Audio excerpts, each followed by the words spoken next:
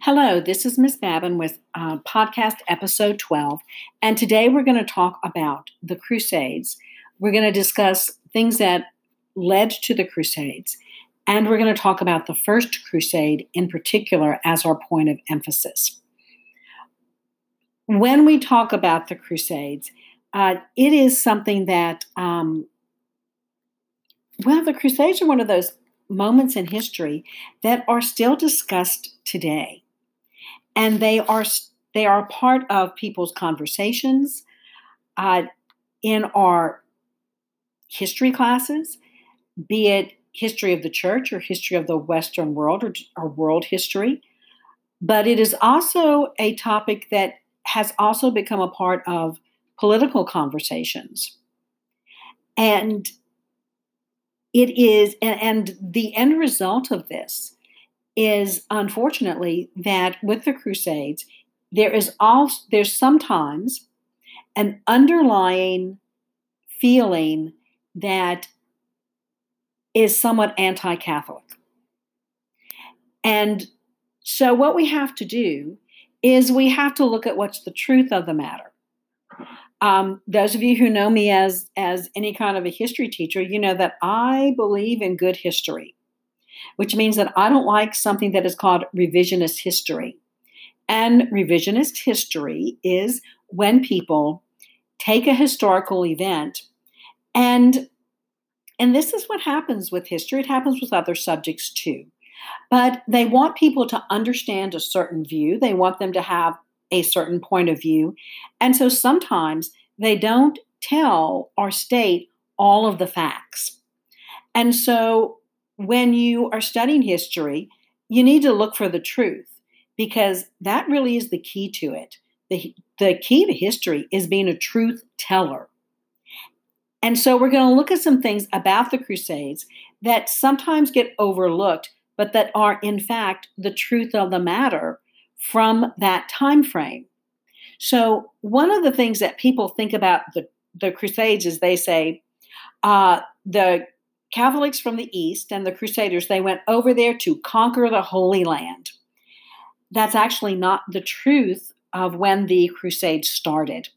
When the Crusades started, it was actually meant, and Pope Urban meant it this way, was to help the Byzantine Empire, who the Catholic Church still viewed as having something of an alliance with, as helping them in a conflict and to protect their borders. And the Byzantine Church reached out to the Pope to ask him, can you send some soldiers to help us in this conflict? The second fault of it is that, the second faulty belief is that the Crusades, when the Christians went to the Byzantine Empire and went to the Holy Land, that was the beginning of the conflict. That is not true. The truth of the matter is that when Islam was established, one of the characteristics of Islam is that they did expand their boundaries. And they expanded their boundaries, and they were going into the areas of the Byzantine Empire, and it was where Christians lived. And they went into other areas too that they would expand into. But what is often found, and history bears this out, is when they went into areas where Christians lived and expanded into their areas, it was done in a warlike manner. And so for 400 years before the Crusades started, the Byzantine Empire had been having war with the Islamic Empire. And it was the Byzantine Empire trying to regain its original land and boundaries against the expansion of the Islamic Empire. And so the Crusades, they're not the beginning of this conflict. They are actually a part of the conflict that goes really towards the end, because the conflict between the Byzantines the Byzantine Empire and the Islamic Empire actually stretched over the course of an actual millennia. And so those are two faulty theories or faulty beliefs that are often misrepresented in terms of what really happened with the Crusades. So what were the Crusades? Well, the Crusades, first of all, you need to understand is that what was going on with the Crusades with these people is it was all new to them. They had the people of the Western world had never done anything like this before. So it was a new endeavor for them. And why? So it was a combination of a holy war. There was something of a pilgrimage involved. And then there was the idea of penance. So when we talk about the idea of the penance and the idea of this whole concept is we do need to understand that there was this thing called plenary indulgences. And I will probably do an entire podcast just on plenary indulgences to explain them to you. But plenary indulgences, and the church has had indulgences in the past, and it is where if you do something, and if you do a certain form of prayer coupled with a good act, then that is going to if someone, when they die, needs to spend time in purgatory, it will lessen their time in purgatory. It was never meant as something that would buy somebody's way into heaven. But it was meant that with a good act and prayer, you could make up for some of your sins on earth. And that is where the idea of indulgences and plenary indulgences come from. But what happened is, and we're going to get to that, is how these actually get involved. The idea of penance is also very important in this, and the idea of making a pilgrimage. So, and Christians believed that if you had to do acts of penance, and one of the greatest acts of penance a person could do would be to go to the Holy Land and to walk where Jesus walked and to be where the apostles were. And that was a great act of a pilgrimage, was an act of penance. And so some of these people who are going to go fight in the Crusades, they're going to be seeing it as going and performing a great act of penance in this pilgrimage. Another aspect of it is the idea of the Holy War. And this is really interesting because the Catholic Church and the Christians of the West really were very much pacifist.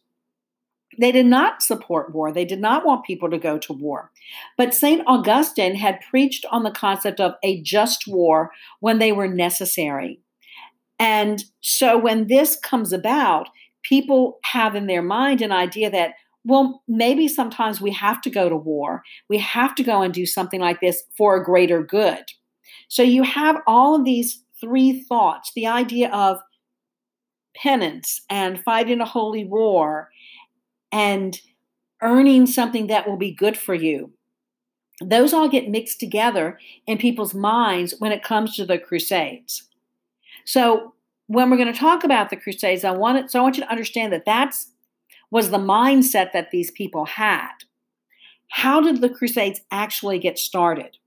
Well, the First Crusade really starts with the idea with the fact that in Asia Minor, there was a group of people who were Islamic.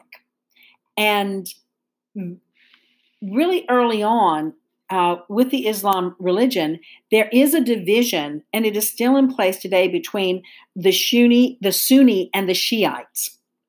And one of the main factors that led to this division was that when Muhammad died, who was going to be his successor? And one group believed a certain person should be the successor, and the other person believed the successor should come from a different source. And then a couple of beliefs, a belief that they each did not share, caused them to split into two groups. And these two groups still exist today. So there was conflict within. And as time goes by, among these groups of Islams, another group arises. And this group is out of Turkey, and they are called the Celtic Turks. And they are Muslim, and they are very, very good at acquiring land. And they are very good at expanding their borders. And so they rise to power within the Muslim world and with the Islam world, and they are very actively expanding their borders and expanding their empire. Well, you've got to remember that in your last chapter, they talked about the schism between the East and the West. And part of the difficulties was because of the fact that there was not contact between the two, the Eastern and the Western Church, and that there were some differences of the role of the Pope, which goes back to one of the earlier councils. And so now you have this schism, and that happened in 1054.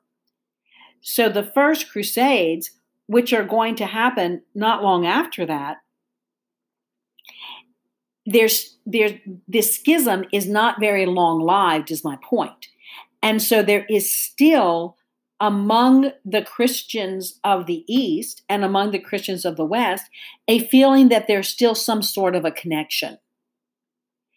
And so when the Christians of the East, particularly the leader of the Byzantine Church and the emperor of the Byzantine Empire, needs help, and they ask the Western Church to help them by sending some soldiers, they want to do it because they feel there is, in fact, a connection. And that is what's going to lead to the actual First Crusade. The Emperor of Byzantine asks for help to defend his borders. So what he wants is help defending the borders of his empire. And the Pope, who was Pope Urban, agrees to help him. And he goes to the Council of Clermont. And at the Council of Clermont, and this is November 27th, 1095. So this is not even, 50 years after the schism. So that's what I'm saying. There's still this connection. And what he does is he gives a sermon and he talks about how the Christians are being treated. He talks about what's happening to the Byzantium Empire. He's talking about what happens when the Christians are overtaken. And it is true. They do not have the rights of other citizens. They are forced to pay high taxes. They are limited in they are not allowed to practice their religion. As a matter of fact, when they went to pay their taxes, they would have to prostrate themselves and pay their taxes on their knees to the tax collector as a sign of subservience. There was one act after another that was considered an abuse of the Christians. And so when Urban starts to talk about this, what he's thinking is that he's viewing this as a rescue attempt. And that's how the church is really viewing this, as a rescue attempt to go and help the Byzantines save their borders and save Christians from abuse. And he's thinking at best, he may get a couple of thousand people to go, maybe 2, 3 at the most. That's really what he's hoping for. He doesn't even think he'll get that much help for them. But the effect is bigger than he thought. Because what starts to happen is some lay preachers, people who are not priests, who are not religious, they go out and they start preaching in terms of the Crusades. And they start talking about these plenary indulgences.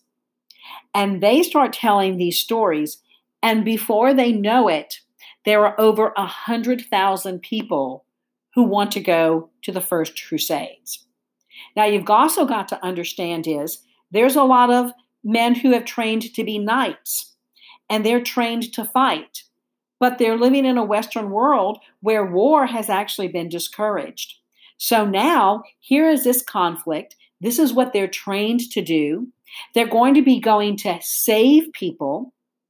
And on top of it, they can earn a little bit of time out of purgatory. So 100,000 people sign up to go on this First Crusade. And it is really not what they expected to have happen. And it ends up being very different than what they thought. So what happens when they go to this crusade? Well, remember, the emperor, he wants his land, and he wants the wealth that comes from the land. When they go, the first place that they actually visit is Nicaea. And in the actual crusade, the Crusaders actually capture Nicaea pretty easily. And so they free that, and that is very much what the emperor of the Byzantines wants, and that's all he wants. But then they decide they're going to go on to capture Antioch. And Antioch is not like Nicaea. It is actually a very well-fortified city. There are a lot of soldiers in it. It's well supplied. And their type of fighting was siege warfare.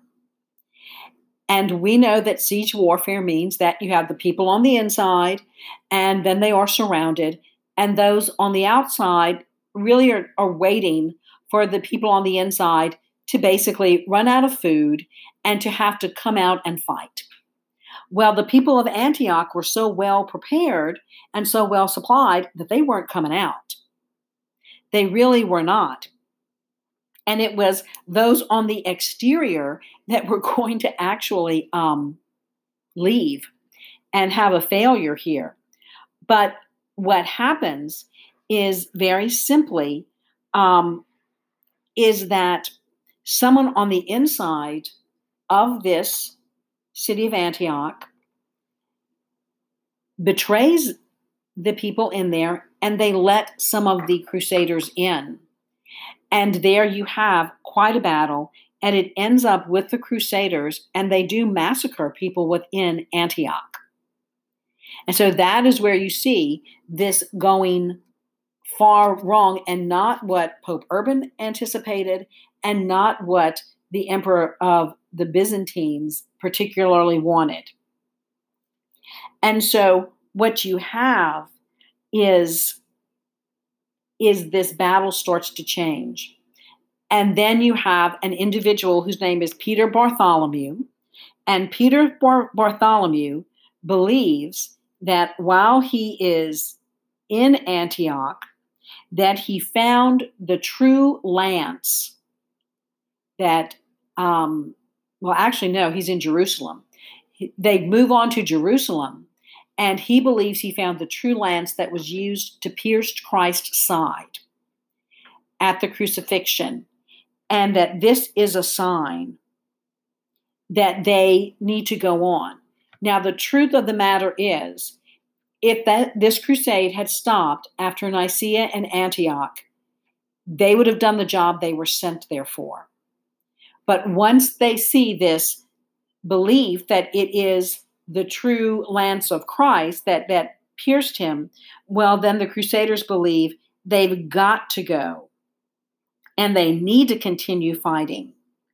And they go on, and they actually continue fighting, and they capture Jerusalem at the end of this First Crusade. And you've got to understand, it sounds like, well, that they were living in the other part of the world.